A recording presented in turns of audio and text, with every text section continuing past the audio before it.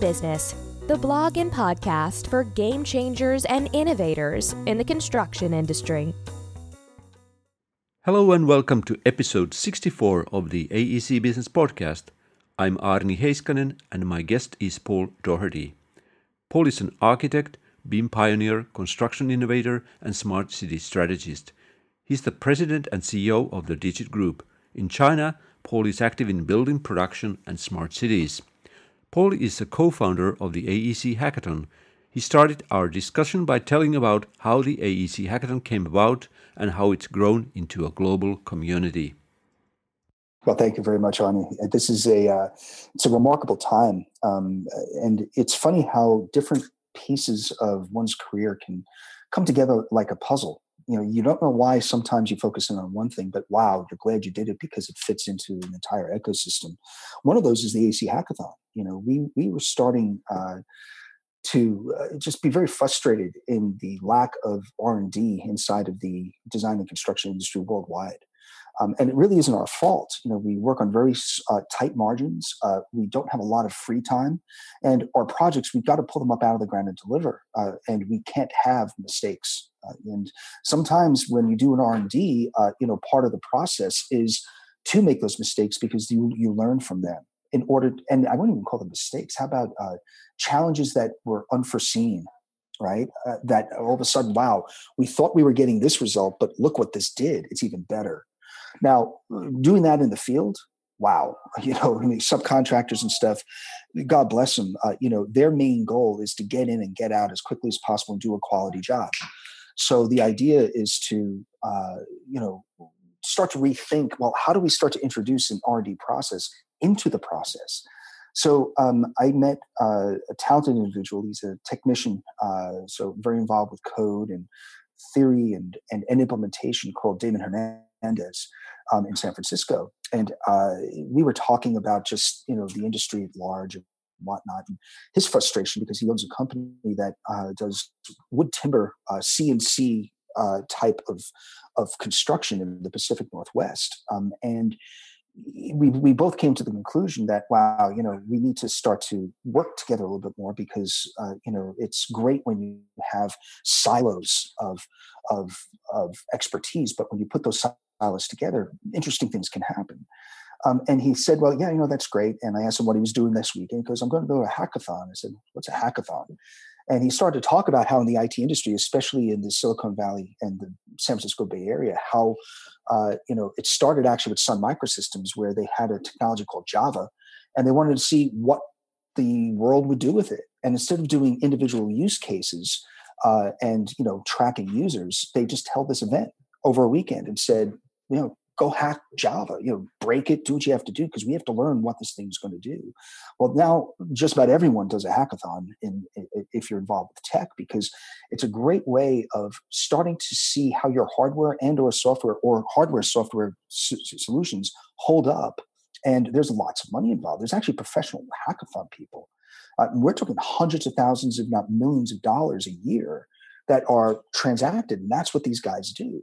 So I was fascinated by it. And we put our heads together along with a guy named Greg Howes, who actually runs the timber CNC home business. And what we concluded was, well, in the AEC industry worldwide, there are people that know how to code, but there's also a lot of people that don't know anything about code, but they have ideas. So wouldn't it be really cool to bring together people that don't code or don't know anything about hardware, but they always wanted to play with a 3D printer or a drone or a robot or just regular software because I have this idea, but I've never been able to express it, and marry them up to, software coders, hardware individuals and that type of thing, and put them in a room for a weekend and let's see what happens. And that's how the AEC Hackathon started. Our friends at Facebook gave us their hack room, the famous hack room. And we did our first two at Facebook headquarters in Menlo Park. And it was phenomenal because it was the collision of ideas where people went there saying, I have this idea, I'm going to paint a target. And then the technicians came in and they built it over a weekend to make it work. And that's the bottom line here. We weren't looking for an idea and a PowerPoint. Things had to work at the end of the weekend. And so what that's morphed into over the past 4 years now, well, coming up in 4 years in November, is a community of about 3,000 people around the world that have been part of the hackathons all over the world, including in Helsinki a number of times now. We've brought in people that normally don't pay attention to the construction industry, like the mayor of Austin, Texas.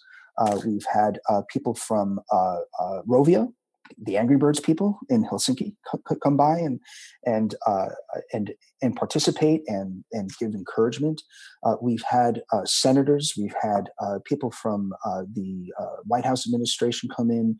We've had the chief technical officer of the city of New York participate, and it's really turned into this wonderful event because it's a nonprofit. All we do is just say, you know what, we're going to get sponsors for food and energy drinks, and that's about it. But at the end of the day, what we're going to do is give it away for free. That no one really hosts this, owns it. This is meant to be a community thing. And lo and behold, we know that Thornton Tomasetti, Balfour Beatty, and other groups have taken the hackathon idea and now implemented it into their own processes for their own business, because they feel that it's a way to have technology be introduced to processes that normally are very formalized, that this becomes almost a grassroots type of way of working. And it starts to marry the people that still have their assistants print out email so they can respond, all the way down to the kids that are beyond web heads. I mean, they're into the data flows of things where documentation doesn't matter. It's about that next text. And watching those 4 generations all work together has just been fascinating. So I'm hopeful for the industry in that regard, that we started something, and I almost feel like we just gave it a little peck and just watch how the tsunami works. And that's been very, very satisfying, Arnie. I think that the more that the industry starts to take a mirror to itself, we will start to discover that we're not all bad. As I mentioned earlier, Paul is a BIM pioneer. Next, we'll hear his ideas on what BIM should actually be.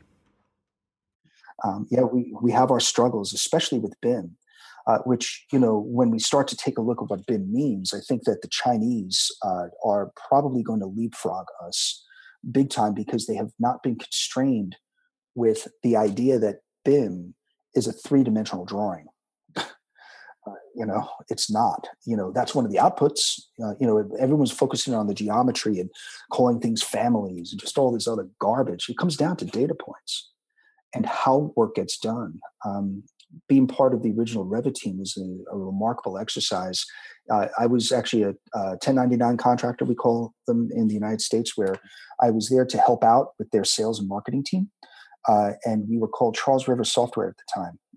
And we brought in a CEO who helped with positioning us and renaming us Revit so that we would be attractive as an acquisition. We were called Parametric CAD at the time. The actual developers of the software were just wonderful in pushing what the concept could be. But we quickly realized that this was not a design tool.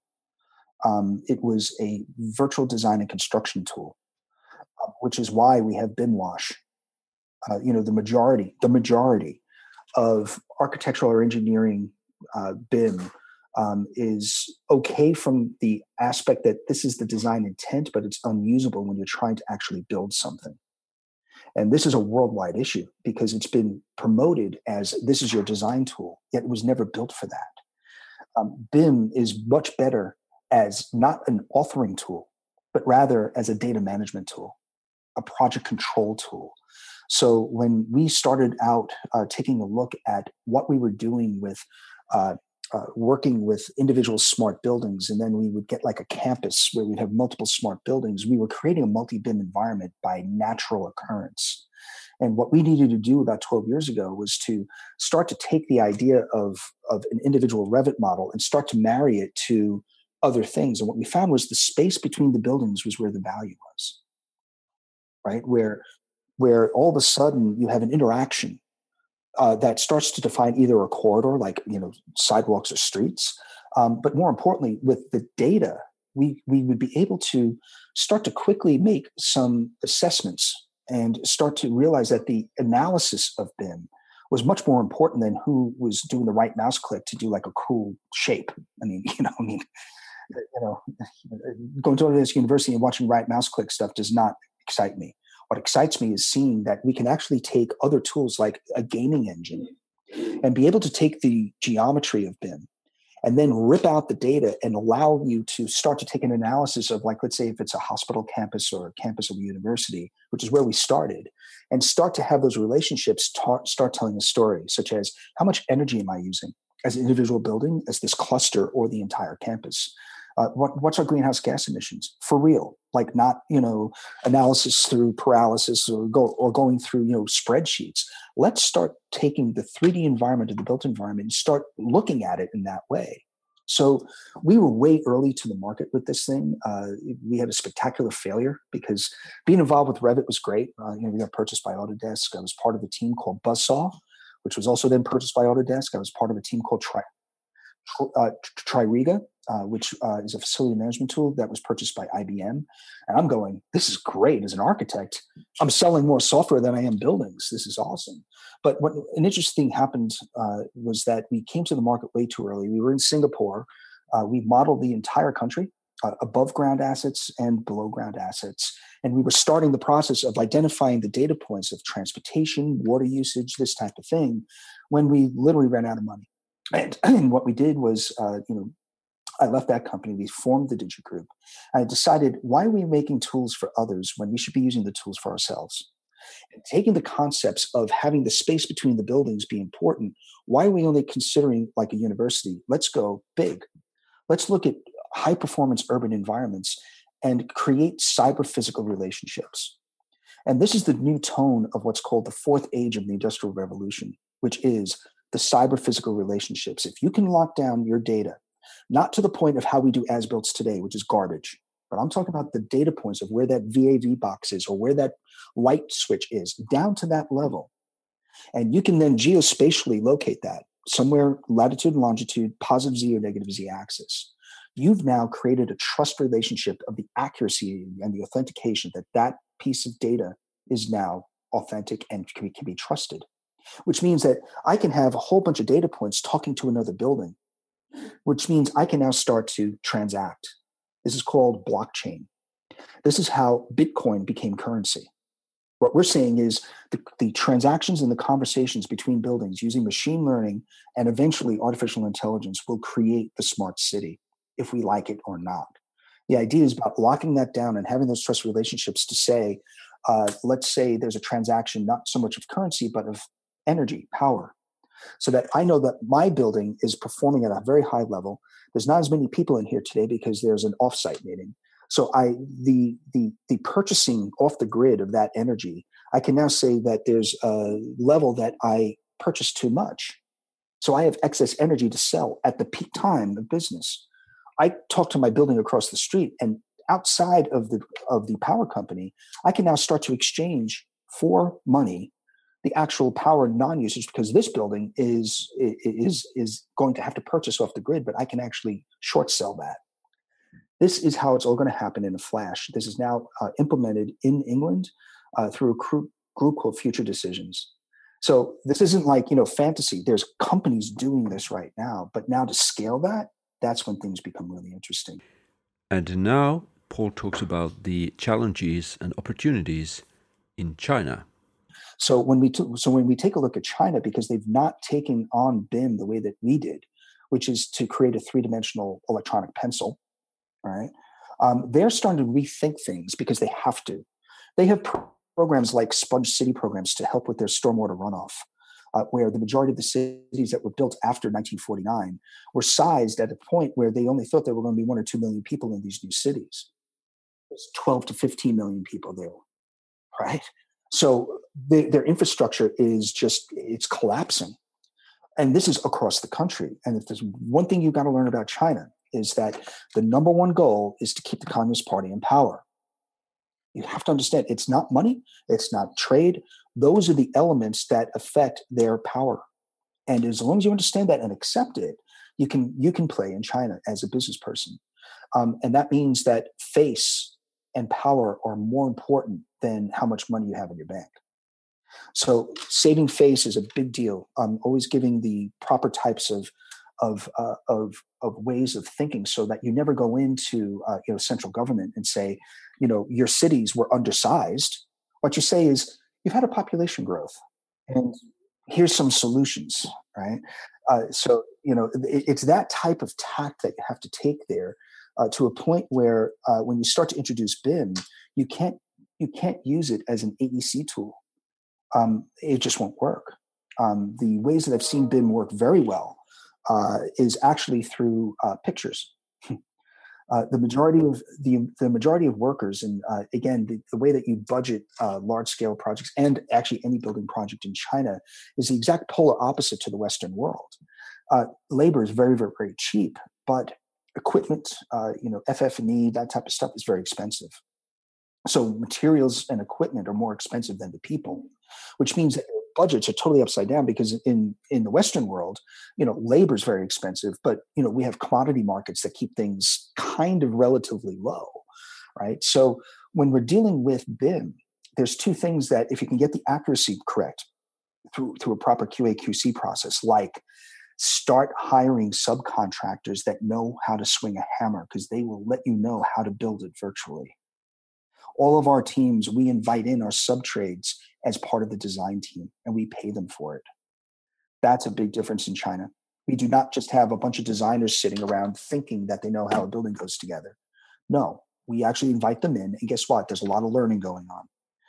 Because now all of a sudden, those details that you thought were perfect, well, no, maybe not. The guy that's out there that's putting in the HVAC systems, wondering why you keep on doing the same damn detail that way, because that's not how it's done. So again, it's a learning environment that allows us then to put together a cyber version of that particular, constructability end of things that now starts to affect our designs. I mean, our designs are beautiful. We do not build rectangles or squares. They're very expressive. Our buildings are not machines. They're part of an organism, which means that we really need to rethink how we attack the problem of design in the built environment, and attack the notion of what is an urban environment, what's a city. Because when you start to take into account in China that you have cheap labor, the equipment's more expensive, and the materials, which means that BIM can start to drive the process of understanding those quirks, so that when you start to take a look at your critical path, we are now in the midst of industrializing the built environment so that certain sub-trades will go the way of the dodo bird. We're blowing up how a building goes together, because everyone has been taking a look at the critical path and the work breakdown structure in such a way that they say, you know what, we've done it like this, and because it's human beings swinging hammers and putting up sticks, right? What happens when that goes away? We're talking about a totally different script. And now Paul gives us a glimpse of his manufacturing activities in China. We own a factory right now in Changshu, China, which is northwest of Shanghai on the way to Suzhou. It's about 500 meters long. We're actually building out 5 more that are 1 kilometer long. And what we're doing is that we're manufacturing great designed 2,500 square foot single family homes. And we have the raw materials come in one side. What pops out the other is a zero defect home at $1,000 per square meter cost installed. That pops out in 7 minutes. 7 minutes. People on social media went wild, just saying that can't be done. It can't be done. Well, it can when you start to think about components, and you start to think about, if you can do BIM at such a level that you start to cut out certain trades, because everything is laminated, and we're creating passive design for energy, where the thickness of that material now becomes things like a Trome wall, right? That you don't have to just stick solar panels everywhere to say that you're LEED certified and green. That's called bad design. When I went to school, passive design was good design. So why aren't we doing that? And now that we have the fact that we can actually have orders come in for 4,000 units, 10,000 units, 40,000 units, and we could supply that and do it right and have beautiful designs that are quality standards because it's in a factory, and that we're constantly learning through this process. That is just one example in the housing market. alone that we're seeing just a sea change. Right now, our margins are astronomical on this because we've cut out so much of the glut and and that type of thing. Now, this can't happen unless you have good BIM.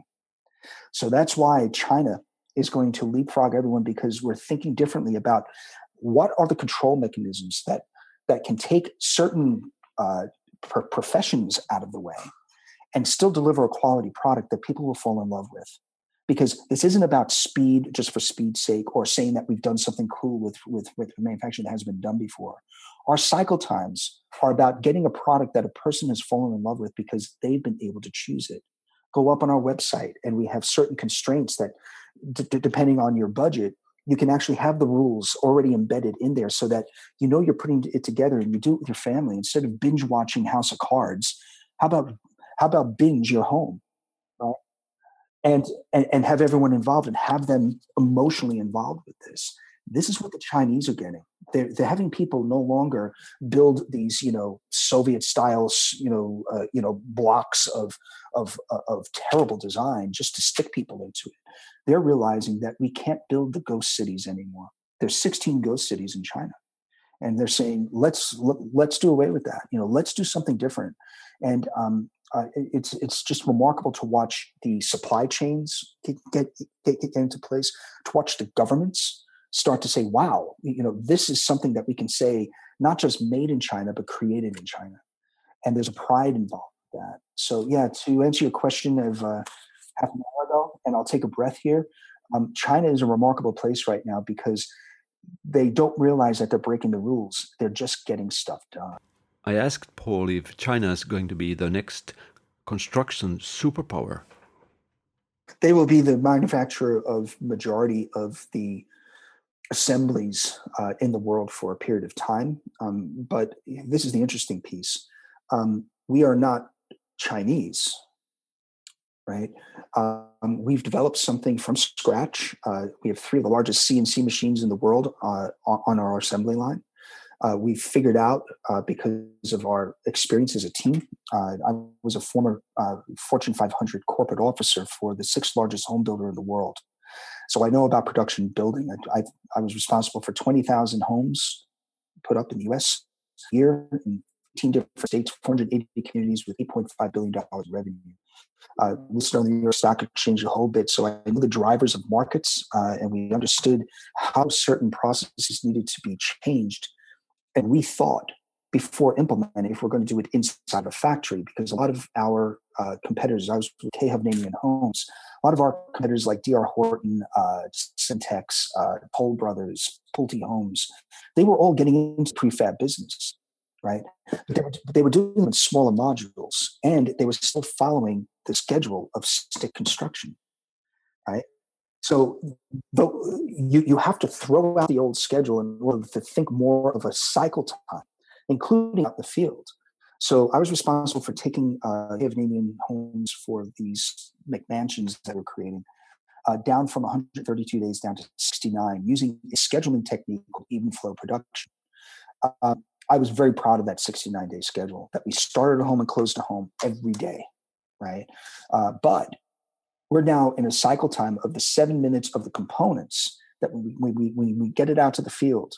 On the average, depending on the local jurisdiction, we are averaging 1 week cycle times from the minute it lands on the site to the point that the people can move in their furniture and hand over the keys. I thought 69 days was good. We're down to 7.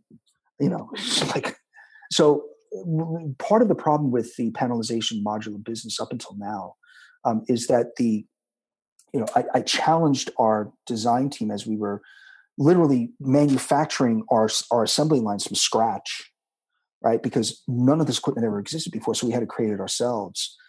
The idea is, how do you now allow that particular structure when it's outside of the controlled environment of a factory? How does it sound when you close the door? Does it sound like it rattles, like what most modular construction is today? It sounds and it feels cheap. And it's very frustrating because people are trying to make their money with their margins, and they cut out certain things that are the whole reason why you fall in love with a home, which is You want that door when it slams shut to sound like a Mercedes-Benz or a BMW car. You want to hear that chunk. You want that stability. This is my home, right? And right now, because we are using a combination of of what's called cross laminated timber, or CLT, which gives you the grain of the wood is done at 90-degree angles, which give you a greater strength of the material. We don't do that for our floors. We actually use steel, tubular steel, that actually then encases a lightweight concrete, and that gives us our base. Most people, when they do one type of material, they just do the entire thing, right? I mean, it's been a maturity of the industry of saying, I don't want my house to look like a shipping container. There's actually people out there that take shipping containers and make them homes. I'm like, ay, ay, ay, ay, ay, like, think this through, guys. But when we start to see that, the shipping of these things now have built-in things like built-in inspections so that we can close up our walls, which is why we get our 7-minute cycle times of the creation of these modules, because we invite the building inspectors, the local plan examiners, the people that provide permits to the factory in China to see what we're doing. We actually use this connection system for our MEP. That is a European innovation that's already CE certified, right?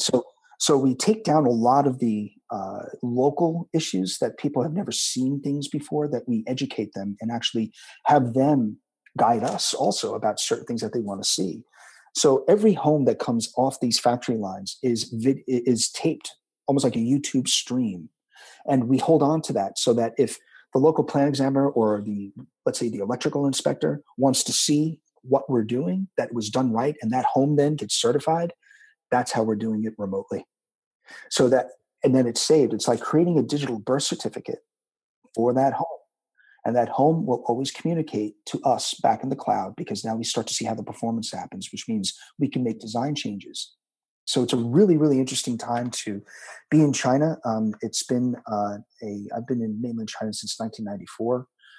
Have very close relationships at the highest level of government, also with the locals, just through being there, living there. Lived in Shanghai for a number of years, and now we have 3 offices: one in Shanghai, one in Guangzhou, which is a gorgeous place. I'd love to invite you, Arnie, if you ever come to China. It's an old warehouse by Swire Properties, in the old Canton region. And it's right up against the Pearl River. We've now outfitted to be a modern office. It's just a remarkable place. And then, of course, the SAR of Hong Kong. That's more or less our global headquarters.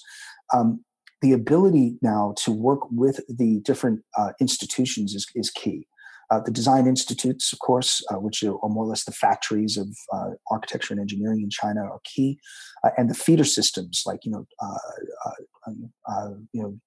Tsinghua University and others that are educating all these folks. We're starting to see the sea change that even the schools of architecture need to be combined at least at some point in a student's career with things like the School of Construction or Construction Management Engineering, because this is all tying together in such a way that designers need to realize that just because you can use a technology like Rhino or something like that to make twisty shapes buildings, should you? Just because you can, should you? Are you creating visual vomit? Like what's happening in Pudong, or in Dubai. Not that I have strong opinions about that, but let's start rethinking about what this means. And I was, very fond of just saying before that, we have this very unique opportunity to create a new style of architecture that you have a conversation with nature, you don't control it. And I think, contextualization, if we're building in Finland, it's a much different environment than building in Nigeria. There are so many different variables that are different that we're now looking at, ingredients and calling our innovations ingredients in the same way that a chef would actually take a look at all these different ingredients and see something and do like a fusion that's never been done before. Paul is also very excited about smart cities. So that's the way that we're looking at the world, starting with China first, that we have a tremendous amount of innovation in the world of energy, water, education, healthcare, just all these different elements that make up to today's modern urban environment. And we're saying, wouldn't it be really interesting to take certain foundation pieces of things like BIM, being able to use that as a control element so that you create a city operating system so that people know how to start to manage things like autonomous vehicles. Autonomous vehicles, in my mind, are one of those ingredients that create new recipes. So as a chef, as a master planner, and now a real estate developer, we need to rethink how cities are created. We usually put constraints to control nature in order to start a city, and that usually means a grid. In our cities, the grid doesn't exist because just like 120 years ago, there was a brand new innovation called an elevator or a lift, fundamentally changed the shape of cities. Right? Autonomous vehicles are fundamentally going to change the shape of every city because you don't need to have a grid.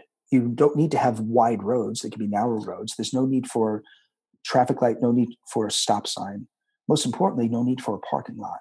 These things continuously move because of things like kinetic energy, where you don't even need to stop to plug in because they're EVs, they're electric vehicles.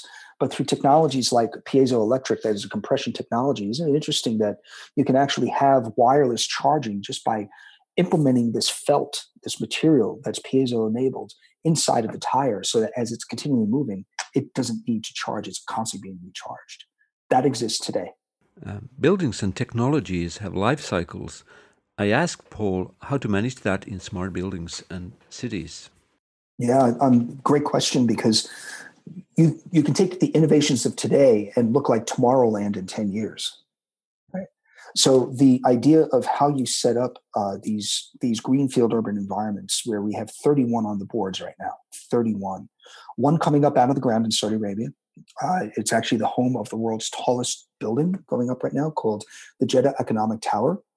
It'll be 1 kilometer tall when it's complete. We're up at about 64 floors up out of the ground. It'll top off at 253 stories, if you can imagine.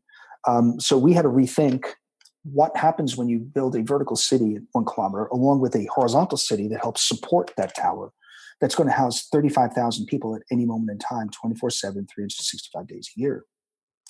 So we were rethinking some things, such as, piezoelectric may be great today, but what's the next big breakthrough with power? What about storage, battery storage, those types of things?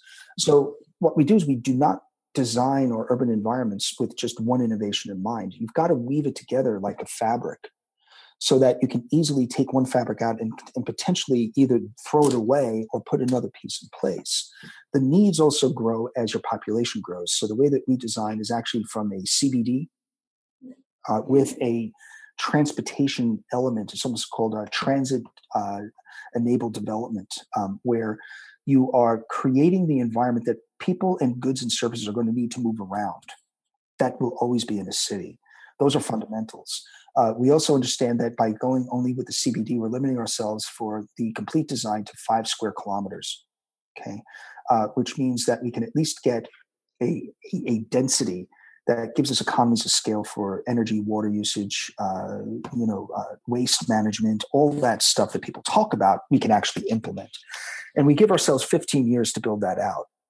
Our challenge as a real estate developer, of course, is to provide enough of the capital assets at a cost and a quality level that meets the goals of that particular city, meaning how many police stations, fire stations, civil defense, court systems, government buildings, that. So we have that down to a science about how we build out those things. And they're not cookie cutter, because we take into account that, when we build in Saudi Arabia, certain materials would stand out like a sore thumb if we use the same materials like for Helsinki, right? It doesn't match. So we're very sensitive to what that means. So we're not like the international school of like Le Corbusier that said, put buildings on pilotas, sticks, and that's the rule for the entire world. That gets us Brasilia or worse, Canberra, right? No one likes those places. There's no soul. There's nothing to make people fall in love with that piece of dirt. So our job is to make sure that two things happen. Number one, we have a safe and secure environment. Those are primary goals, which means that BIM's main goal is to protect and provide safety. Okay, so you can imagine, getting back to our main project with the Jeddah Economic Tower. We're building the world's tallest target for terrorism. It's a bullseye, right? Especially in that region. So our primary goal of BIM is to provide enough safety and enough reassurance to the inhabitants of that tower that we've created a machine learning artificial intelligence agent very similar to Siri for your iPhone for the entire building. It's a building Siri. Well, the building understands you, it learns about you, and it protects you.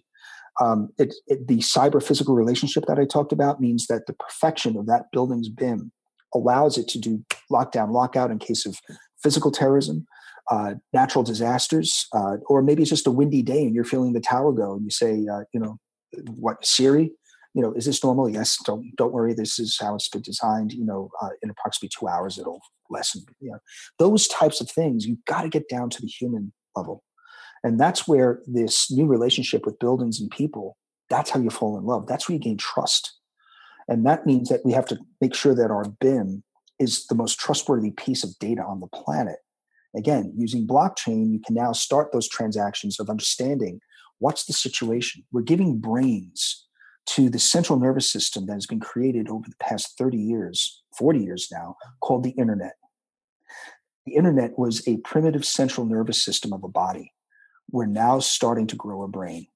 And this gets very exciting because now when you say smart cities, we're not so much saying intelligence level. It's about safety and security first.